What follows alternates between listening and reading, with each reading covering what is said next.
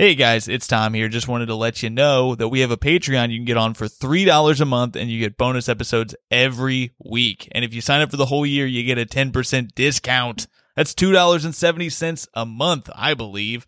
And we also have a tier where you can be a guest on the Patreon show. You could pick a band yourself to defend and do it on the Patreon. So get on over there. It's patreon.com/standbyyourband.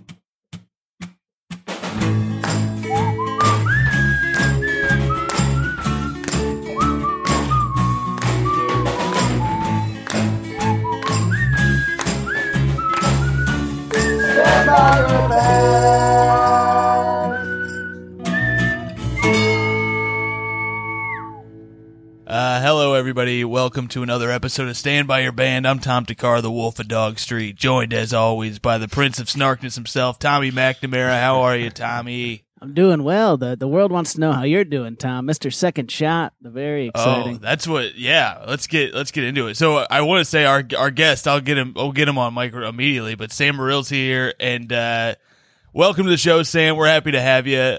Very exciting stuff. You were saying you were talking about. I don't want to get into your bag at all, but you were mentioning a hangover you were feeling. Oh yeah, you know that game, buddy. Yeah, I'm feeling it. I mixed a bunch. I hadn't done shots in a while. I did a couple shots. I'm like, that's never. Dude, shots are back. That's a pandemic thing for sure. I started doing them too. Yeah. Dude, I was hanging out with people, and I'm vaxxed now, and I did shots of Fireball, which is like, that's like college, but it's like, it feels like you're graduating again back into real life. Yeah, you try to explain Fireball to people who aren't from America, they're just like, "Oh, you're fucking trash." Yeah. Like they're like, you put cinnamon in your whiskey. It's like what we did to the Richard Jenny used to have a bit about how Americans, like the French made the croissant, and Americans are like, "Eat your croissant, you fucking pig." You know, that's how I feel about Fireball. Yeah, there's got to be something wrong with it because now they sell it at bodegas and stuff and like gas stations, and that's not legal in New York to sell. Like you can't buy whiskey at a bodega, so there's got to be something that they changed that makes it legally not booze anymore or something. That's the thing though. Now it's like it's a pandemic. Like, what are you going to arrest someone for being drunk in public? Who gives a shit? You know, dude, I think I'm the only person to get a drinking ticket during all this. I forgot you got one. What? Yeah, I got a fucking drink, and it was one of those nights. You know how it never happens to you when you're actually like shithoused and like should get a ticket or something for public intoxication. It was one of those where I was like at a buddy's backyard that lives like an 8-minute walk from me. You were driving your car, and of course I'm driving. I like to get places fast. 8-minute walk. Yeah, You left the driving part out of the drinking story to start. So I'm hammered, of course. Driving down the sidewalk. Like, wait, what? Well, The it was a car's one-way upside street. down. It was a one-way street. I had to go in reverse to get home. I wanted to abide by the law. No, I'm walking back, and I have a couple Coors Lights on me, and there's nobody on the street. It's just me and my fiance, and I'm just finishing a Coors that I had started at this backyard thing, and I walk by it's my bad. It was on my street, literally like a 5-second walk from my door. This cop goes, "Hey, what is that?" And he's in his van or whatever. And I was like, "Oh, it was like so obvious." I was like, it's a Coors." And he was like, "Well, that's a beverage. You can't do that." And he came up and gave me a ticket. It took so long. And then what really pissed me off, he was being a dick because he didn't have a mask on. He was in my face. And I was like, dude, you know what you should have said to him? You should have said, don't you have black teenagers to harass, you fucking pig? Oink, oink. They like that when you say that to them. Like instead, I said, "You're doing fine work, officer." And, you said that? I did. I was like, Wow. Thank you for your heroic work tonight. Nice. That's white privilege right there. That's dude. I remember that happened to me once. A cop gave me a ticket for I have a friend who's like an Alphabet City native, so he's just like when we're walking around the East Village, he's like, I run this part of town. It's like, you don't, but I let him have it, you know. So we're just walking around, and he just takes his beers out and he hands me one. I'm like, all right, fuck it. He's like, yeah, this is what we do in my neighborhood. Of course, cops immediately stop us, and they're like, we're giving you a ticket, and he goes, yeah, I know the drill. You know, I that's know what he the says to the drill. guy. That's so I know the funny. drill, and the cop goes, "Well, you can finish it. You can finish the beer." And that we gave. He goes, "Yeah, I'm aware You of let the him law. finish like the I know beer? what that's how you can tell it's not that illegal. They told me if I they let couldn't you finish the beer. crime, Dude, Finish the crime. Yeah. what drove me nuts is I had 2 more Coors Lights that were like closed. They were just canned that I was like, they were part of a 6-pack. And he was like, I'll let you keep those. And I was like, yeah, I know. They're closed. Like, what are you talking I'll about? let you keep I'll those. let you keep those. He made me pour I out also the like other that he one. asked you. I like that he asked you, what is that? Like you don't know what a fucking. Don't you see Coors these is. Blue Mountains, bitch? Silver bullet, You know what this is. What is that? You should have been like, it's Fruitopia. Remember Fruitopia? So good. He's like, oh, okay. So yeah, I got it. It was also, dude, it's a $25 ticket, which I hate to say, but it's like, just write the fucking Yeah. ticket and leave me alone. Yeah, can I just give you cash? I have I'll 25 Venmo bucks. you, my man. It's not worth the hassle. And it's like, that's a privilege thing where it's like, that could be a pain in the ass for a lot of people. But it's like, at some point, it's like, all right, $25 is not worth you holding me up for 30 minutes outside of my place. Yeah, I remember when I got that ticket, they had to send it to an address, so I gave my biological father's address. This is like when you have a good. This is like when you're like, well, like, what are you going to judge me? You fucking left, asshole. Yeah. Or, you know what I mean? I don't want my parents to see this shit. So yeah, That's beautiful. Man, I wish if my biological father was alive and I knew his address or where he lived, I would have for sure done that.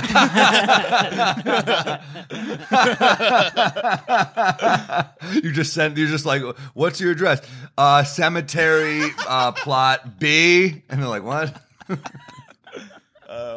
So speaking of hangovers though, I got the second vax and I'm feeling rough. I'm feeling it? Yeah, and I got it too, and I wasn't that bad. it's not like everybody was building it up like it was going to be the worst thing ever. The only thing that sucks is I couldn't sleep. Like because it's more the shoulder pain than sickness so far, but just a little like stuffiness and all that shit. But it feels like I think bit it of a varies, hangover. right? Yeah, the first one fucked me up more. Like I was foggy for Really? like a week. Yeah, and I assumed it was just that I had finally booze soaked my brain to the point where I was just dying or losing my mind, but then it was over.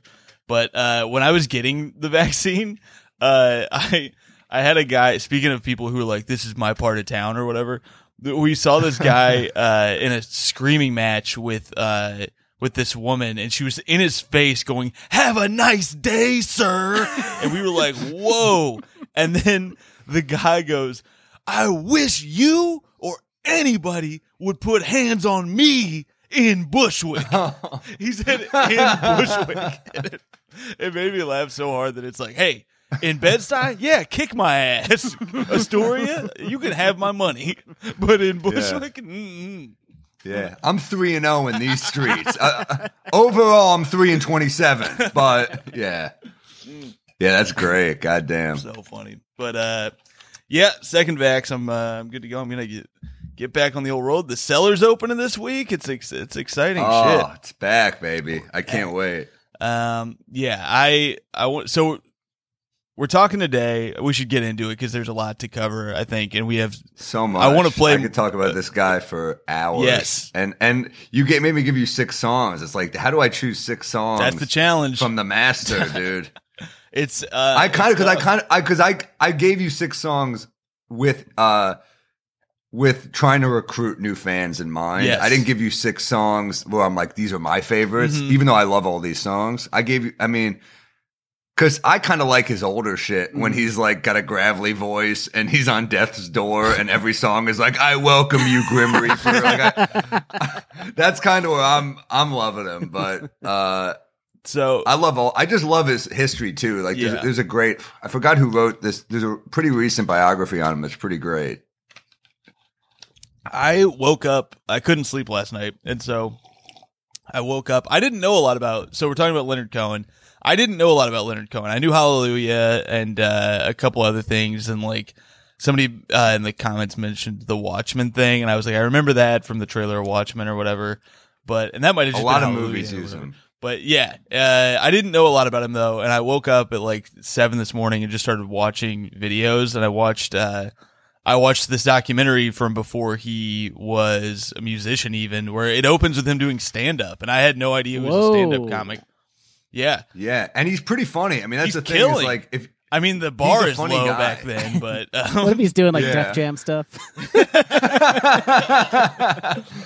it's just him and Mort Saul, the only two comedians. No, he was really funny. He has this album Live in London where he's doing jokes in between the songs. You know, live musicians always will like throw in a couple jokes, and he's fucking funny. Yeah. He's very self-deprecating, and he starts as a stand-up. He was like the foremost poet in Montreal. He had this weird childhood. He was privileged in Montreal, but then his dad died and he became the man of the house, like very, very young. it was like, was it fashion? It was like clothing or something that they had money from, right? And and his mom. And one of the things I watched, because I watched like a bunch of different shit, and it all started to blend together. This interview that he did in Paris. They talk about how his mom was like, "Don't go out into the world; it's full of thieves and, and like, people who will take you for everything you're worth." And apparently, he almost as soon as he went out into the world, he did get like robbed of everything he had and stuff. But dude, I mean, that's the big story about Leonard Cohen is that everyone knows about is that or not everybody, but he got basically ripped off by his manager for his $5 million retirement fund. Who was I mean, imagine touring with someone for years and they just rip you off, which is why I never trust women. And he got ripped off by his manager, and she just couldn't pay him back. Yeah. She just couldn't. That's the crazy so thing, he just got fucked. Where it's like he won the She case. burned through the money. He won the case, Yeah. but then it's like, well, you won, but you're not going to get any of it. Yeah. So it just sucks. Well, it's like winning against the Wolf of Wall Street or something. You know, it's like you beat Jordan Belfort. Good luck. He's never going to pay you. He's the Wolf of Wall Street. That's what he does. He's a thief. So yeah, he also had this great quote when he found out about it. He said, "Yes, it's very troubling, but I've been given a very strong center, and I will go back on tour." So he goes back on tour in his 70s to make his money back. I saw him at the Garden. Wow. And I saw him at Radio City. It's cool. I read this review about Leonard Cohen at the Garden. I saw him with my ex-girlfriend after we broke up. oh god, It was a very weird night. And it was like a great reminder why we broke up. She's like, "Oh, do we have to stay for the encore?" I'm like, "Yeah." He's fucking pushing 80 and he's giving us more songs. And she goes, "I'm leaving." I was like, "Cool, I'll stay alone." And I did. And yeah, I read this review about how they're saying, well, no one like held a room like Leonard Cohen with just his like low energy command of MSG. It was insane. I believe it. Every video I watched, even it's the footage of him at a young age is interesting because he's so much more upbeat, but it's still that deep voice, and he's just this weird poet who. But everything he says, you're like, this is important. Everything he has to say, you're like, there's something I'm gonna glean from this, and so many quotes that I loved. The thing that my favorite thing he said in the documentary from before he started music was he was talking about performing at these nightclubs and just hanging out all night and stuff, and he was like, it's your first form of protest against society is to just stay up late. It's the first thing you do is to watch the night turn into day. And it reminded me of my favorite car seat headrest lyric is I stay up late every night in some general protest. But with no one to tell you to go to bed. It's not really a contest. And it's like, it's true. It's a protest against society to just be a night owl. And I loved it. That's great. Yeah, he has so many great quotes. I remember one that always stuck out to me is they ask him about depression because Rolling Stone called his greatest hits the most depressing album of all time. They said it's great, but it's the saddest. But sad music actually makes me happy because it makes me feel heard and connected to. And he had a quote where this interviewer said, "Do you need to be depressed to create this?" And he was like, "No, you do this in spite of the depression," which I think is so important for anyone in any of the arts to remember. Like, you don't need to be a sad sack. Yeah. But, when you're cripplingly sad, it's fucking work. For sure. I was shocked at how funny he was because of that. Because I was, even though I know comics and I should have known better, but listening to his music, I was like, oh, this guy's going to be like a sad sack. And then everything he says is pretty funny for the most part.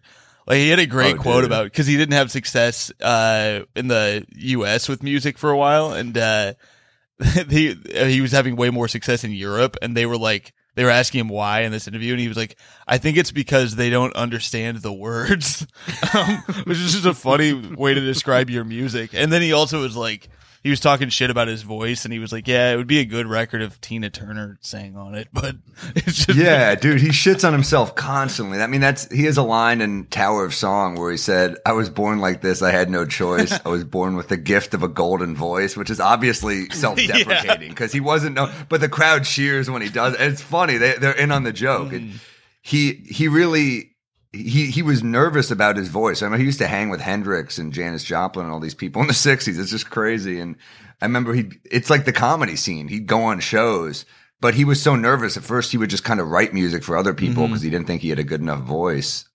And there's a story where he went on stage and tried to sing and didn't feel they were with him. And God, like, think about all the comics that go on, like, I fucking murdered, and they're trash. He's a genius, and he goes on, and he's just like, I'm sorry, I can't. Yeah. And he was so likable. The crowd's like, no, stay, we like you. Yeah. But he was like, I can't. He was too insecure. I love that. I saw that story, and it was some musician who was pushing him, like, no, you can do this. It's really good. I loved it. But should we go ahead and listen to a song so that people know what we're talking about if they're new to it? What do you think we should start with? So what I did is you sent me like 11 songs that you really like, and you sent the one list, but I decided to just put them all on here, and I figured we could just weave our way through what you pick off the top of your head as we go, or we can do the 6. Sure. But we'll try to keep it to 6, and then if there's more time, we can. Maybe we should replace Hallelujah just because everyone's heard that song. Yeah. So let's replace I just did that because I'm like, well, how do you not? That's like the classic. There's the classic story where he had lunch with Bob. I always look at Leonard Cohen as unpretentious Bob Dylan because I love Bob Dylan, but he's so full of himself. Yeah. And there's this story, they got lunch together and Leonard Cohen's like, oh, I love this song of yours. I think of it all the time. I love it. How long did it take you to write it? And he's like 30 minutes. And then he asked Leonard Cohen, he goes, I love Hallelujah. How long did that take you? And he says 5 years. So I love Hallelujah, but it's such a basic pick for him. So let's replace that with Chelsea Hotel. Okay, I love Chelsea Hotel. I listened to that a bunch today because and everything I watched, they were like, listen to this song. He talks about getting head, giving me head in the unmade bed. I love it. All right, here's Chelsea Hotel. I remember you well in the Chelsea Hotel.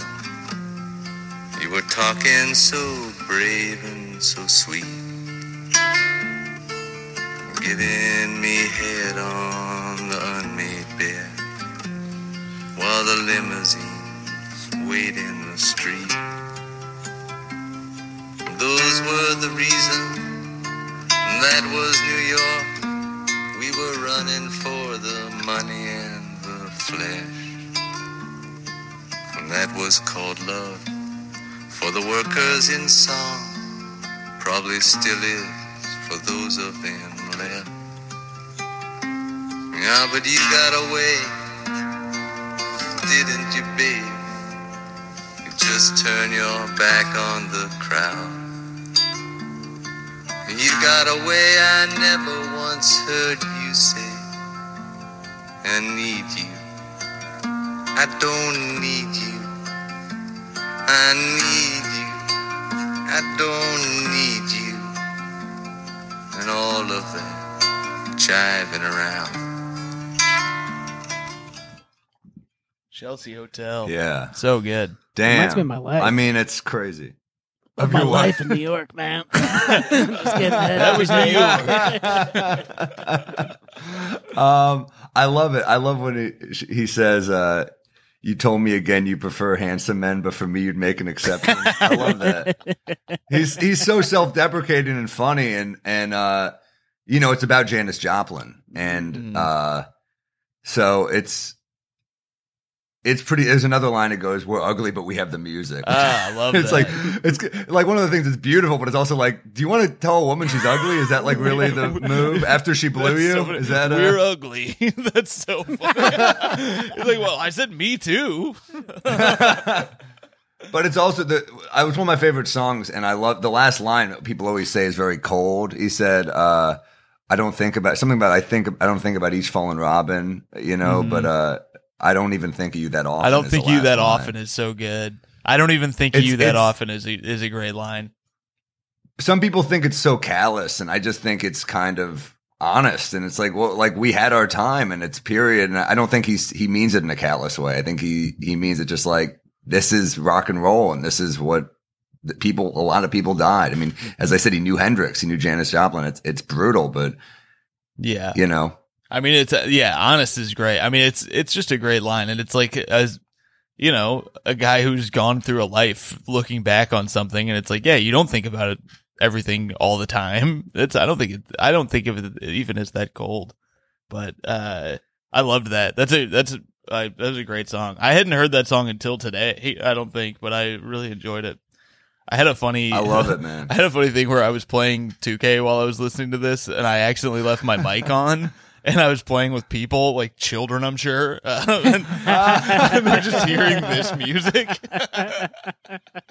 It's like, dude, is this guy going to kill himself after I beat the Pacers? What the hell? All right, let's hear another one here. What do you think next? Let's go My Oh My, because that's more of a recent one. I love that tune, man. It's just a badass song. All right, let's hear some of My Oh My.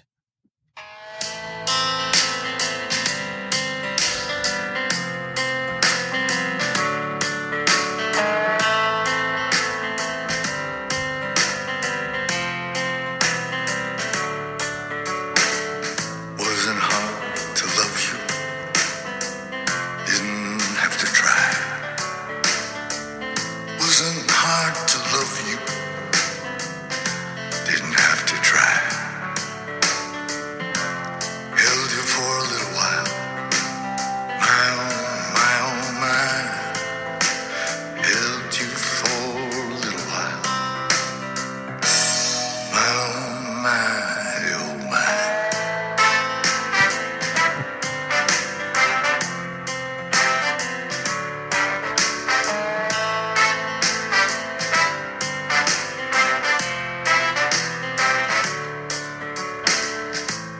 Drove you to the station, never asked you why.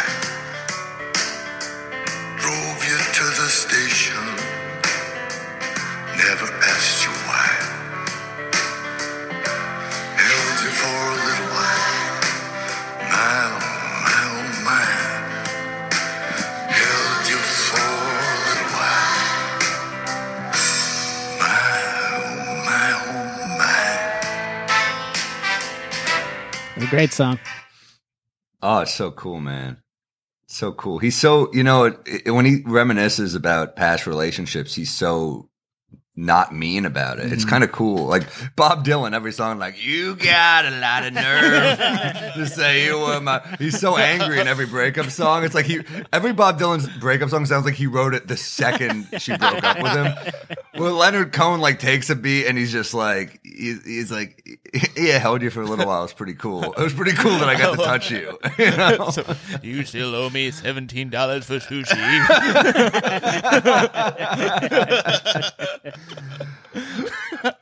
I love it. Yeah, man. Yeah. Oh, sorry.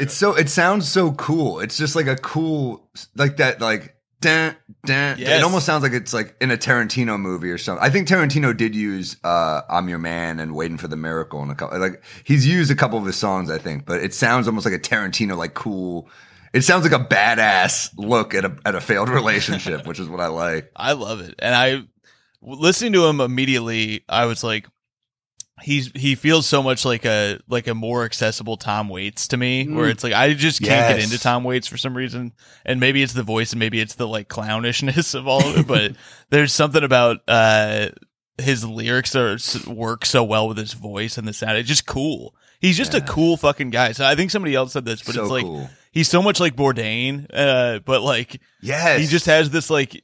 He's the type of old you want to get, where you're like, that is, if I could get old like that, that is cool as shit.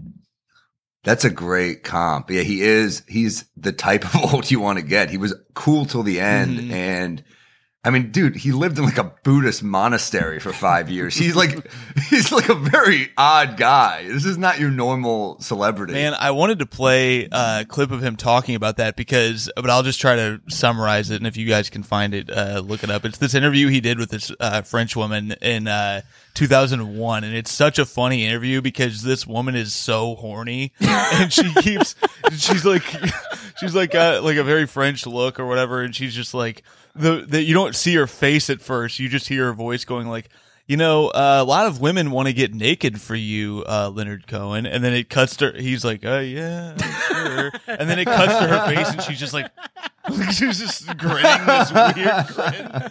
But she keeps bringing it up. She's like, I asked many of my women friends if they had any questions for you.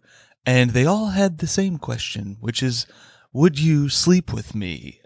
Jesus all the Christ. comments are like, why is this the interview? Like, he doesn't want to talk about it. He's clearly like, I'm not a ladies' man. It's like, I've had my luck with women, He is, but though. he is. He's full He of shit. is. But There's a Phil Hanley got me a book of interviews, and one of the interviews is him starts playing the guitar by the pool as an old man, and all these women gather Wow. around, and it's like, and he kind of winks at the interviewer and goes, "It works every time." It's like one of those moments where you're like, "No, he had a lot of sex." But there was a New York Times article a couple years ago about these women who said it was just like an op-ed or whatever. It was like "Our Night with Leonard Cohen" was the title. And it was just two women who just hung with him all night around New York City. Mm-hmm. And he didn't sleep with either of them, but they both slept at his place. And they were like, he was the most fun, cool guy we ever met. It's weird to hear like an article about a guy that doesn't like back then, a rock star that doesn't end like, and then he raped us. Like, right. It's just so refreshing to be like, he was a really fun hang and a great dude. So I found it because I realized I was about to summarize this, and I'd rather just it be from his mouth. But it's him talking about being at that monastery and how he went there to kind of heal himself and like basically learned that he didn't need help and that he wasn't ill. And it's really good. So hopefully I landed on the right spot. I might have to edit some of this down. We'll see. Get what you want, and if you do get it, it isn't what you wanted. Hold on. Like a hospital. And he's the doctor. And he's the doctor. And what does he cure? He cures the illusion that you're sick.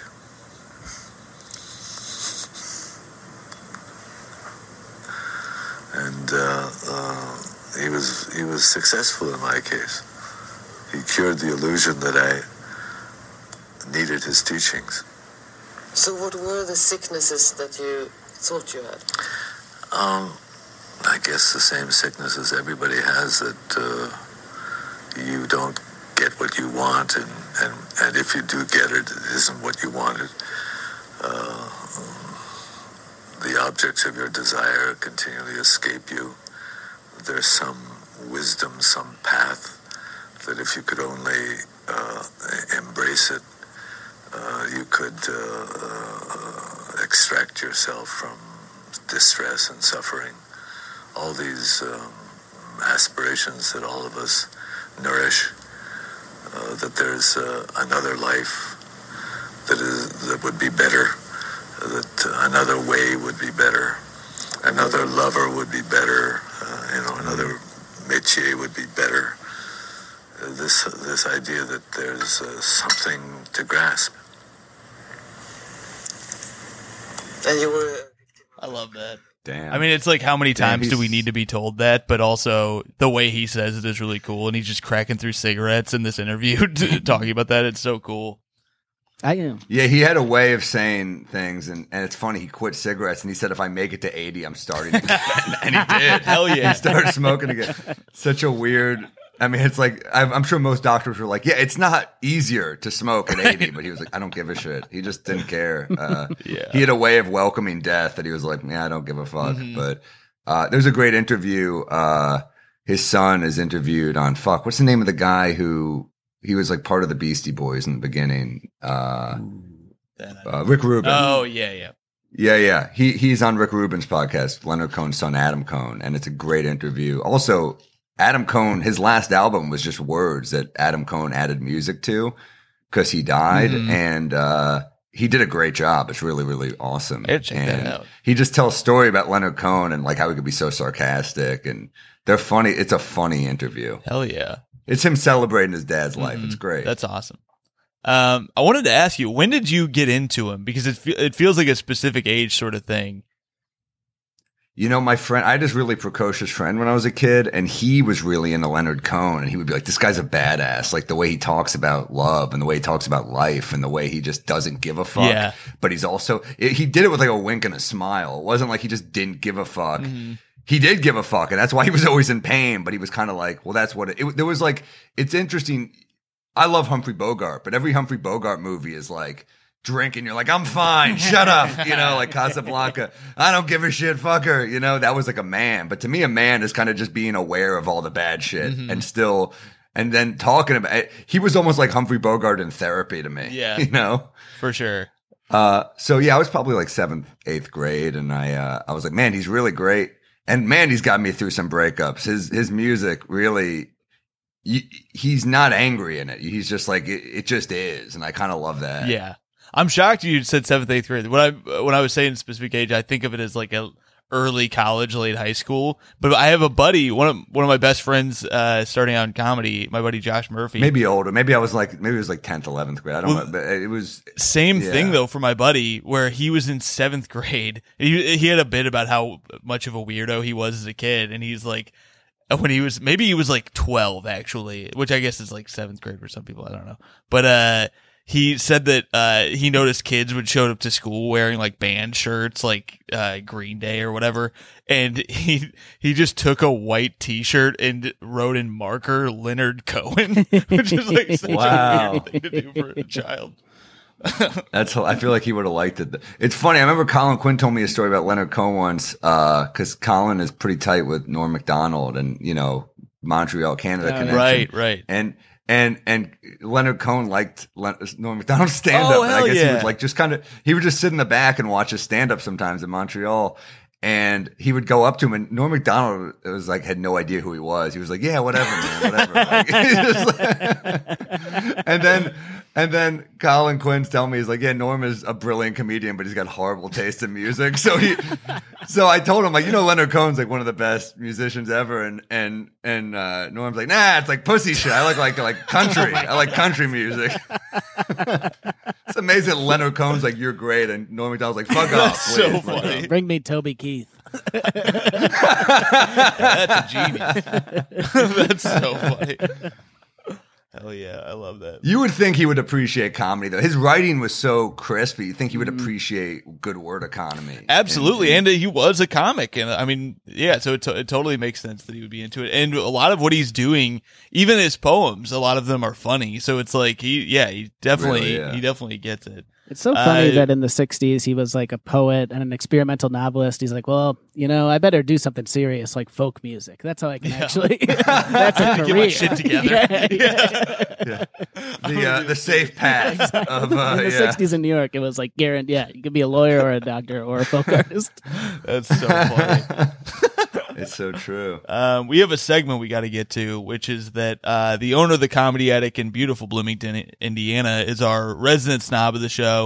And this was more of a factor when we did bands that people just straight up made fun of. Whereas now we've been doing these like appreciation episodes where it's people that we feel are underrated, or a lot of the time lately it's been just people that I haven't known a lot about, which is fun to give me an excuse to get into them. But Jared gives his thoughts on each band we do, and this week it is Leonard Cohen. So here's Jared's thoughts on Leonard Cohen. Hey, it's Kaylee Cuoco for Priceline. Ready to go to your happy place for a happy price? Well, why didn't you say so? Just download the Priceline app right now and save up to 60% on hotels. So whether it's Cousin Kevin's Kazoo Concert in Kansas City, go Kevin, or Becky's Bachelorette Bash in Bermuda, you never have to miss a trip ever again. So download the Priceline app today. Your savings are waiting. Go to your happy place for a happy price. Go to your happy price, Priceline. It went to Jared. The boys are going to have Sam Morril on discussing Leonard Cohen.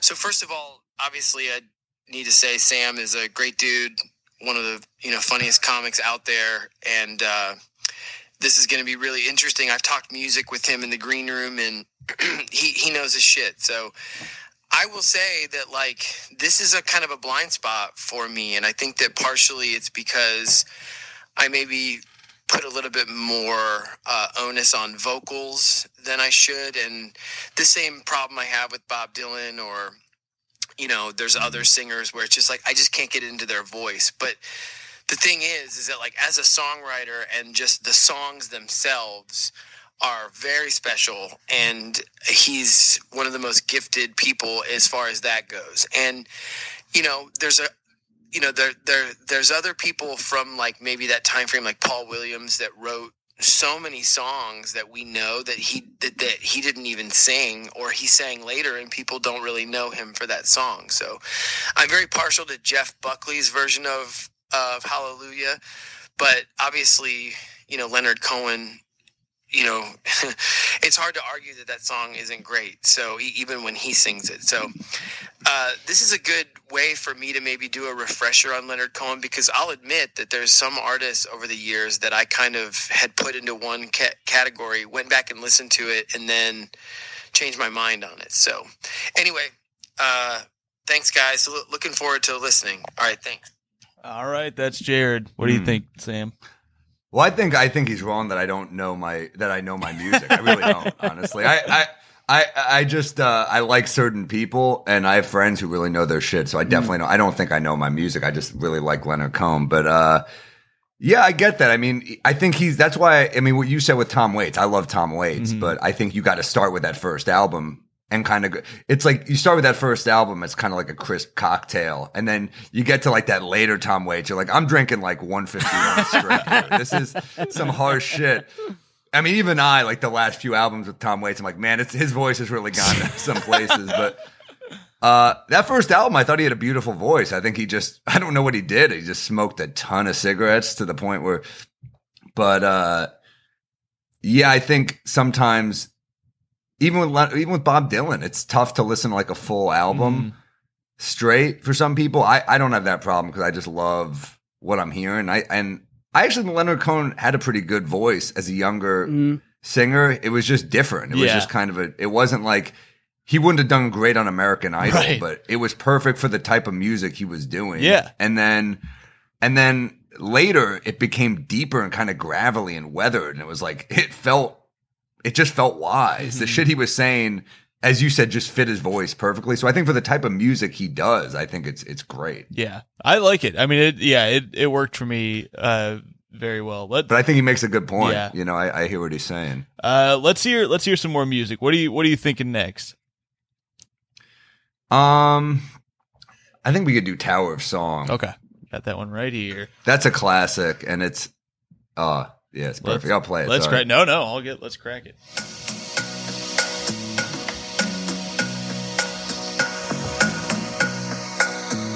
Well, my friends are gone, and my hair is gray. I ache in the places where I used to play, and I'm crazy for love, but I'm not coming on.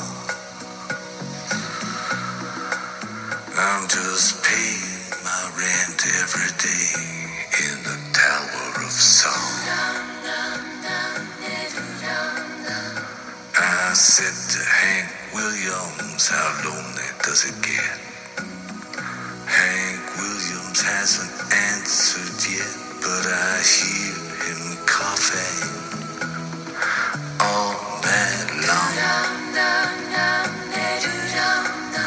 Oh, 100 floors above me in the Tower of Song.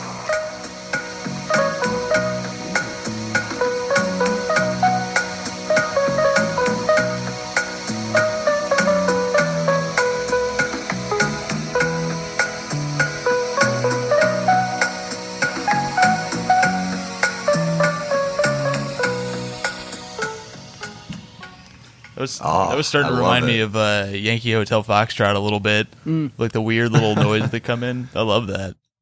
That wonky piano at the end, so great. It's such. I mean, it's classic Leonard Cohen where it's so funny, but it's also really sad. I mean, I open with "My friends are gone and my hair is gray and I ache in the places where I used to play." It's so fucking funny. But I mean, nothing makes me think of comedy more than How Lonely Does It Get? Hank Williams hasn't answered great. yet, but I hear him coughing. That's Unreal. That's amazing. It's like the isolation of the road and paying my rent in the Tower of Song. It's like the uncertainty of it all. I love it. It's just a beautiful song. So good. So good. I can't remember what this was from, if it was from a song or it was just something he was saying in the movie that I was watching, but he had a great line where he was like, if the whiskey doesn't kill me, I'll live until I'm dead. Wow. Isn't that great?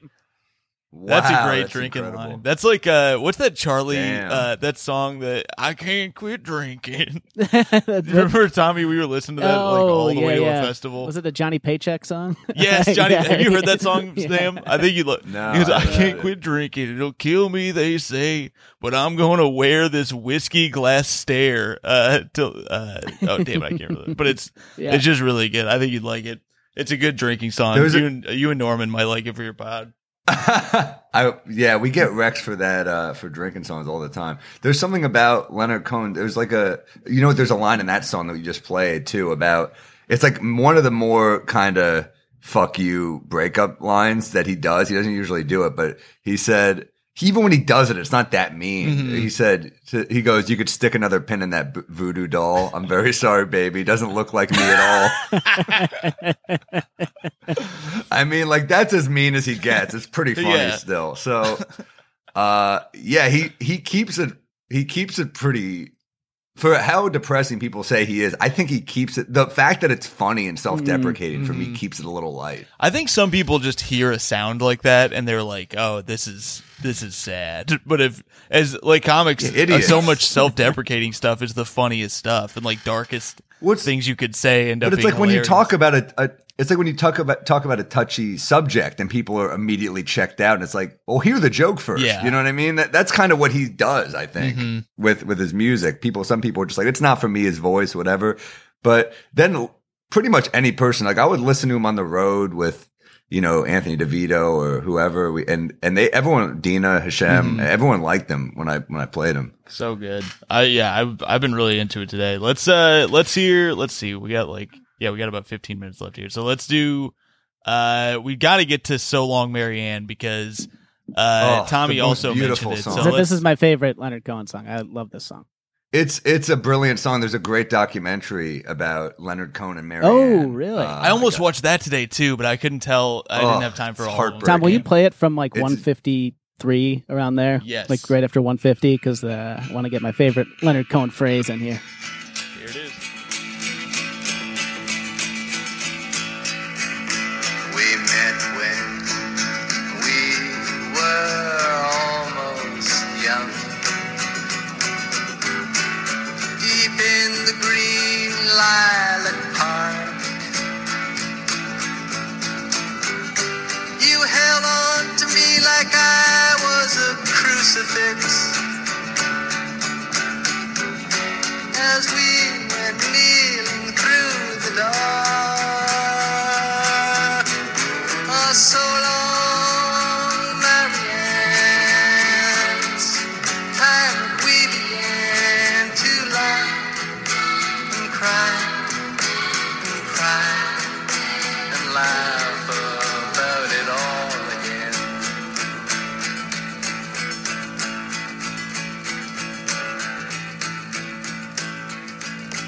Your letters, they all say that you're beside me now. Then why do I feel alone? I'm standing on a ledge and your fine spider web is fastening my ankle to a stone. Now so long, Marianne. It's time that we began to laugh and cry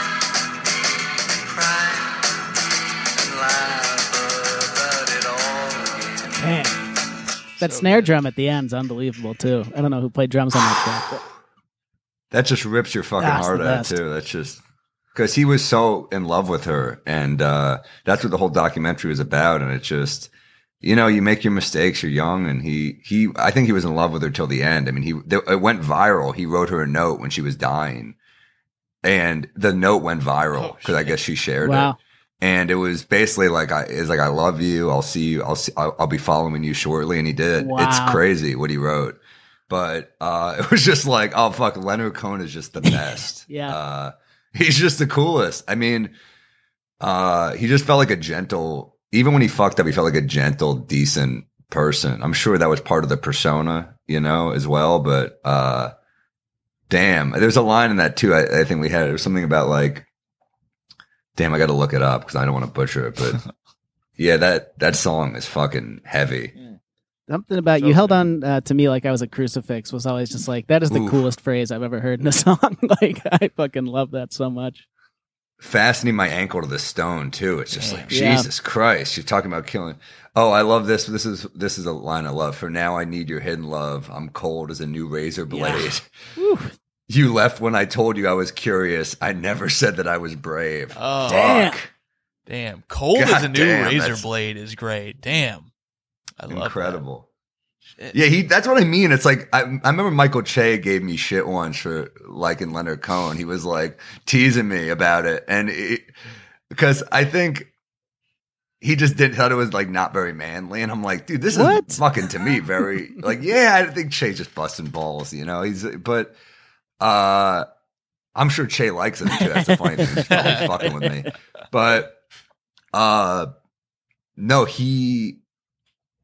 there's something like really kind of tough about that to me. Yeah. About like just digging that deep within to create this song. Like, man, that's fucking tough to me. So I love it. Yeah, I think like I you know, it's hard to say this with just watching the shit today, but it's like I said, that's like the type. His version of being a man, like an older man, is like I think so cool. I think it's like an Yeah. honest, like just being honest and being able to look back and not even look back with anger, as my friends in Oasis Yep. would say. Those old Gallagher boys. I love, man, you got to get Phil Hanley on here about Ooh. Oasis. Yeah, it's been a while 'Cause since we he's talked to Oasis. That's obsessed. not a bad idea. He's obsessed with Liam and Noel. They're so funny. And I love their Twitter I love presences are Oasis. hilarious. Yeah, it's ridiculous. They're just, I mean, dude, what's the story? Morning Glory. Perfect. One of So my good. favorite album, albums yeah. of all time. so good. Brilliant album. All right, let's hear a couple more songs, and then we'll go to the comments. I don't think we have a ton of comments to blow through on this one, so we'll just play a few more here. What would you like to hear next? I think this is like another kind of breakup song, but it's so good. I think we got to go I'm Your Man. I just think it's one of the best songs ever. Let's hear I'm Your Man. Is there a specific part you Can want we to hear? start? Yeah. When it go to like the middle, it's like when it goes, the moon's too bright, the chain's too tight, the beast won't go to sleep. The beast won't That was incredible, Tom. I was so lucky. Well done. been running through these promises to you that I made and I could not keep. But a man never got a woman back, not by begging on his knees. Or I crawl to you, baby, and I fall at your feet, and I howl at your beauty like a dog in heat, and I claw at your heart, and I tear at your sheet. I'd say, please,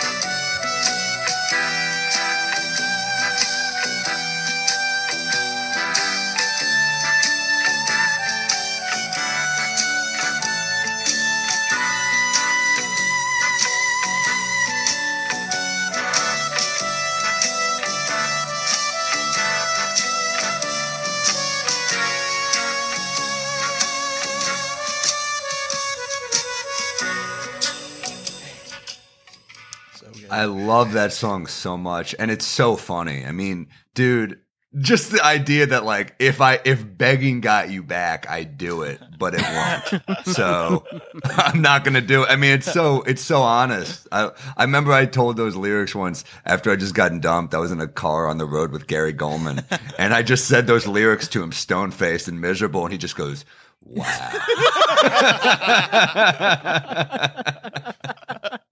Because Goldman is obsessed with Bob Dylan, Oh, yeah. so he was always like Bob Dylan. I was like, I'm a Leonard Cohen guy. That was like our first conversation. I said I love Bob Dylan, but Leonard Cohen is to me the best. So,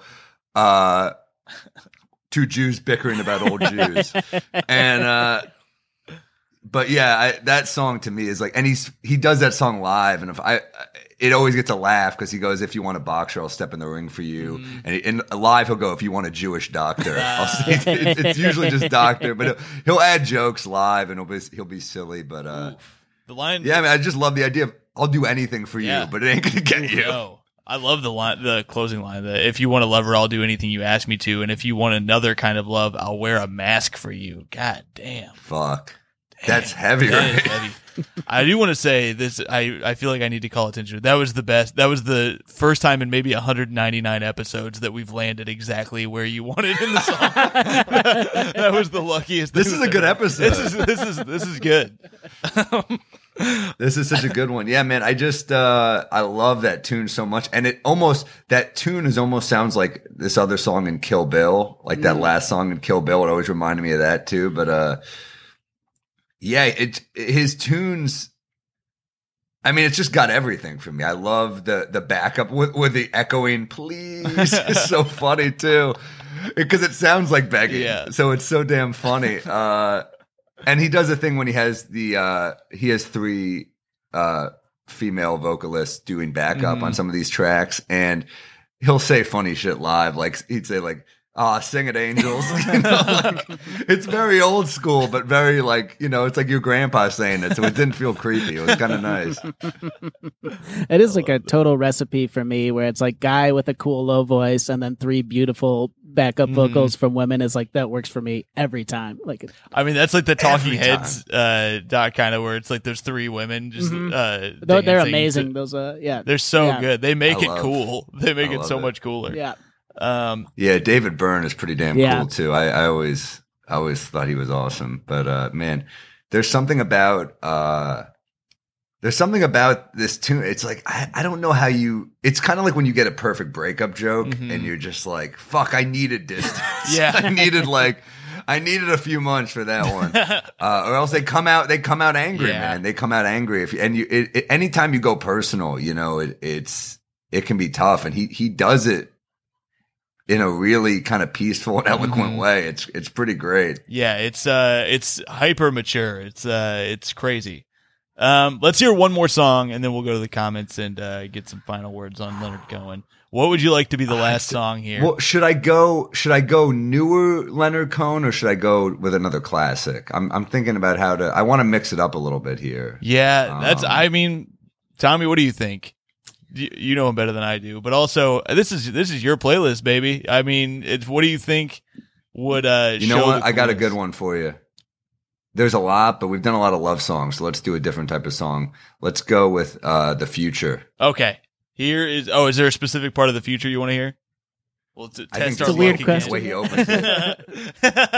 Yeah, I have a crystal ball right here. No, just go straight from the beginning. Okay. It's cool. Here it is.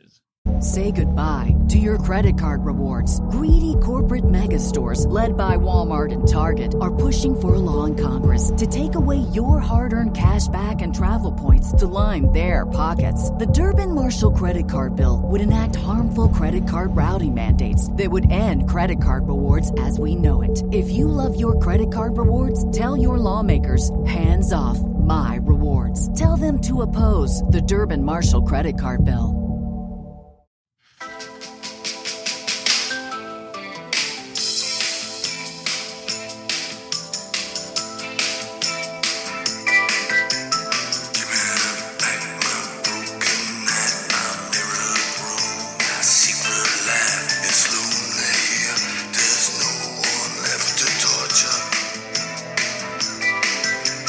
Give me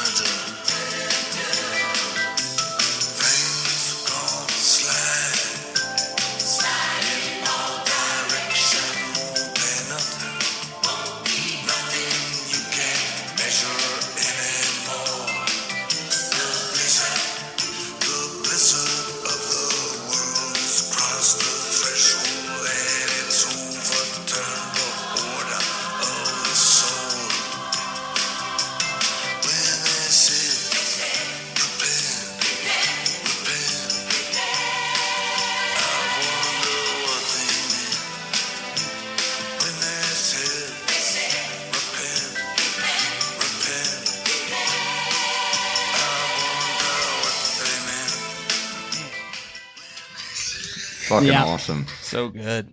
So good. Damn. I love it, man. So good. I saw him. I went with my mom to one of them. I went with my mom to see him at Radio City because I got my mom into him and she started to love him and thought he was, and it was fun to see her reaction. We saw him at Radio City and it was like, oh man, he was so good. He must have been 78 when we saw him. You know? It's so crazy. He had to go back on tour just for money at that age. It's just like insane. It's crazy. Life is so unpredictable, man. And he had such a weird life. Yeah. The more I think about it, he had so many strange things happen to him. I mean, his son is a musician too. That's pretty cool to share that with your son. That is awesome. That's like, it's kind of like, I highly recommend this thing. It's on YouTube. It's like 45 minutes. This thing I watched that, it's Leonard Cohen before music, and it's old ass footage, and but there's a part where he talks about how he's the only other writer in his family, or I think the narrator's talking about it, except for his grandpa. And his grandpa, even as he was becoming senile, he would just look at Leonard and he'd forget who he was. And he's like, "Oh, you're the writer," and he was like so happy to have that. It's he was just like, "Oh, that's the person who's like going to continue my thing," and that's, I mean, similar to his son. That's really cool. We got a segment to get here before we get out of here, which is that we go to the peanut gallery. The listeners of the show send in their thoughts on whoever we're talking about. And we got one from the Patreon. I posted this late. That's on me, everybody. But if you're on the Patreon, your comments are guaranteed. So get in there, $3 a month. Bonus episodes every damn week. All right, this is from Anders McKinnon. He says, I won 2 tickets to a Leonard Cohen concert in 2008 by phoning into a contest on CBC Radio 1. Stuck in traffic on my way home from work. They were playing covers of famous Cohen tunes, and callers had to identify the artist. I immediately recognized it as Bono's cover of Hallelujah because it was the worst cover of that song or any song I have ever heard. The only reason I had heard the cover was because I had recently plundered my dad's CD collection and was just getting into Leonard Cohen, so I'd listen to every track on a covers album he had. I took my dad to the concert because it was his CD and I was driving his car when I won the tickets. It was an amazing show. That's a great time. That's a great story. That's really funny about Bono. I have not heard Bono's cover of that. He has a whole album of covers. There's a whole Leonard Cohen covers album, I think. But some of them are good. I mean, everyone talks about, Jared just talked about the Jeff Buckley Hallelujah. I just like Leonard Cohen's the best, but Jeff Buckley's great. I mean, that's a great song. He does a great job with it. Speaking of Hallelujah, the first comment that I see on Facebook here is Gwen Sunkel, who says, "Yo, fuck that Hallelujah song." She probably hates the other version. You know what I mean? Like the Leonard Cohen one's not overplayed. You never hear that. No. I think she must mean that. Also, like, there's a reason it's overplayed. It's a great song. It's a great tune. It's so and good. It's crazy. It took him 5 years. You think of, like, anytime you can't crack a joke, you're like, it took Leonard Cohen 5 years. So it ain't supposed to be easy. John E. Sparkles said, Leonard Cohen is like the Anthony Bourdain of folk music, and I'm not just saying that because they're both dead now. Fair. Shana Norman says, amazing songwriter whose songs have only been licensed for bad movies, except whichever Shrek he has a song in. I have a huge problem with that. Song. I completely disagree. What bad movie? Favorite Waiting on the Miracle is in Natural Born Killers. I don't think that's one of my favorite movies of all time, and the reason I got into Leonard Cohen is because he's like the whole soundtrack of McCabe and Mrs. Miller, the Altman movie with Warren Beatty. It's amazing, and his music makes it so much better. I gotta watch it's that so movie. Good. I'm such a big Altman guy, and for some reason, I've never seen it. It's amazing. I gotta watch that. But it's like I feel like they must just be talking about Watchmen. I don't know what else it would be, but and I didn't even see Watchmen, so who knows? Maybe that's good too. Yeah, I heard it was. I mean, I didn't like the show. I don't know if it's. I don't know if it's. Let's see. Yeah, I don't know what. I know it's in Natural Born Killers. That's the only one off the top of my head. I know it's the intro. It's the intro song for True Detective season 2, which people hate. Right. Yeah. But that's not his. That's not it on him. Mike Carrazza, Canada's own, says the pride of Montreal, and I never quite understood it, but I love that people are so passionate about him. Casey James Salingo says, I think he's one of the greatest songwriters of all time, but my mom used to play him when I was little, and it terrified me because he sounds like fucking Dracula. I still get freaked out when I listen to him, but I love when people cover him. Like Dracula. That's it. I can hear that. They did a thing on him at the Jewish museum on the Upper East Side. I went. It was pretty damn cool. It was just this big tribute to him, different stuff in every room. They did like mini docs. It's funny. He would just talk about drinking like 5 bottles of wine a night on the road. And you're like, that's a lot. Oh, that's what okay. Because he said he like took it too far. And I was like, I wonder what that means to him. And then 5 bottles of wine is, yeah, maybe a bottle too many, you know? And he was, I mean, I'm sure it added up too, because it wasn't like he was just drinking like fucking Yellowtail. He was drinking some high end shit. Box of Franzio. That would be hilarious. He just fucking pissed drunk off boxed wine. Like, man, I thought you dressed really well and had a fedora. I didn't think you would. He's got 4 Locos. Zach Peterson says, love that man. Lindsay Ray says, I always confused him and Nick Cave. Derek Martz says, great songwriter, awful song maker. Gotta say, I disagree with you, Derek, given today. And James Fritz says, GOAT. He got people to cry at a song about a blowjob. And yeah, dude. He deserves respect for that. Last one I'll read here is just to make Tommy happy, but it says Gary Greenblatt says McCabe and Mrs. Miller, nuff said. Yes. So you got somebody who I'll watch it this week. It's funny. My friend actually just told me to watch it last night. Oh, really? We were talking oh, wow. Altman. I said, yeah, I've never seen it. Yeah. I'm a big Nashville Nashville's fan. amazing. That's my favorite Altman movie. That's I think an incredible movie. And I love The Long Goodbye. You know, yeah, that's on HBO Max right now. Elliot I got to Gould. rewatch it. It's an amazing. It's just a cool movie. It's Elliot Gould's the fucking so man. cool. Hell yeah. Well, we are to our final segment here, Sam, which is that you get the floor for your final thoughts on Leonard Cohen, your final plea to the listeners as to why Leonard Cohen's so goddamn good. You have the floor. I just think he is, all your listeners have already said, just the best songwriter. His songs he's inspired by philosophers. He's not just like ripping off bands. He's like a guy who's like, you know, he's into what's the guy's name who wrote the Stranger? Camus? Oh, shit. Yeah. Camus. He's into Camus. He's into people like that. That's who inspired him. So he's not like, this isn't the guy who's like jacking Guns N' Roses. He's into like philosophers, and he's such an interesting, thoughtful guy. And no one has better breakup songs. So if you're going through, I mean, look, I admit Bob Dylan's got Positively 4th Street's fucking great. It is a great song. But that's for your angry phase of the breakup. When you've made peace, listen to Leonard Cohen. And, yeah, dude, he's got funny songs. We didn't talk about, but like Closing Time. It's hilarious. We raise our glass to the awful truth, which you can't reveal to the years of youth, except to say it isn't worth a damn. Like lines like that are so fucking funny. And if you want to combine everything I like in anything, be it a movie, a comedian, like to have, it's like why I love Pryor. It's because it's kind of sad too. And I kind of love that as well as being funny. So, yeah, just as you said too, Tom, is like the way he carried himself, you know, to the very end. I mean, his last 2 albums, I would check out. I would start with maybe the stuff to ease in where his voice is a little higher just to get a feel of it. But Live in London is probably my favorite album ever. Just that live performance. Every song in it's a fucking killer song. And guaranteed that you will at least respect the guy. Maybe you won't love him, but I do.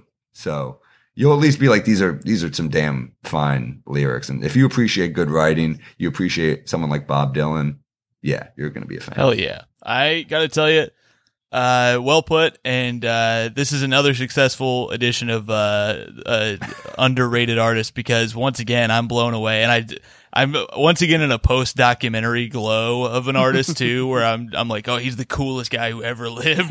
So I think we heard 6 songs, and we don't normally do this, but since you gave us so many, I'll end the show with playing Closing Time. And I gotta go 6 out of 6. I loved it. It was a great playlist. He did a great job, and I liked to listen. We didn't even get to Suzanne's great. I listened to that a bunch today. That was like his first, one. His first big hit. Yeah, so many great songs. Yeah.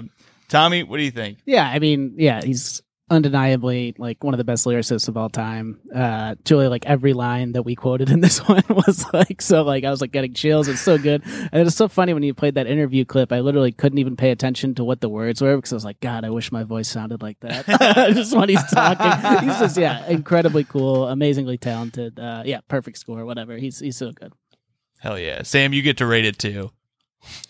Yeah, I loved it, man. It's fun to do a podcast and not talk about how I came up.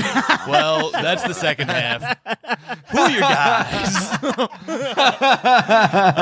Do you want to promote anything on the way out here, Sam? I did a special on Rooftops that just came out in I think late November called Up on the Roof. I got another special on YouTube called I Got Sick This. fuck from did last 2 year, specials in 1 year. Unfair. I'm very unhappy, and I got I got Pod Don't Lie with Stavros if you like basketball, and I got We Might Be Drunk with Mark Normand if you just like to listen to two friends get drunk together. So hell yeah, it's a good time. If you're listening to this as soon as I put it out, me and Tommy both have shows online tonight. It's true.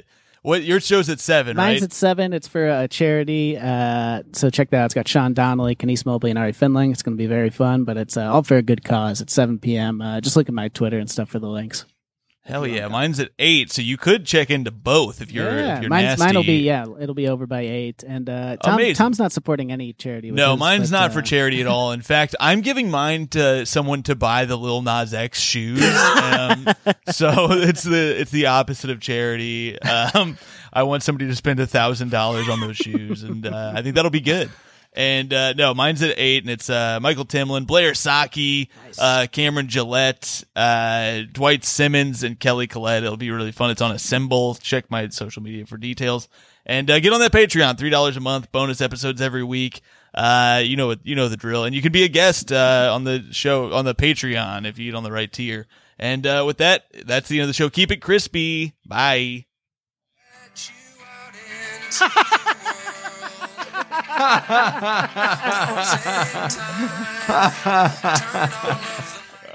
That's so funny. Well played.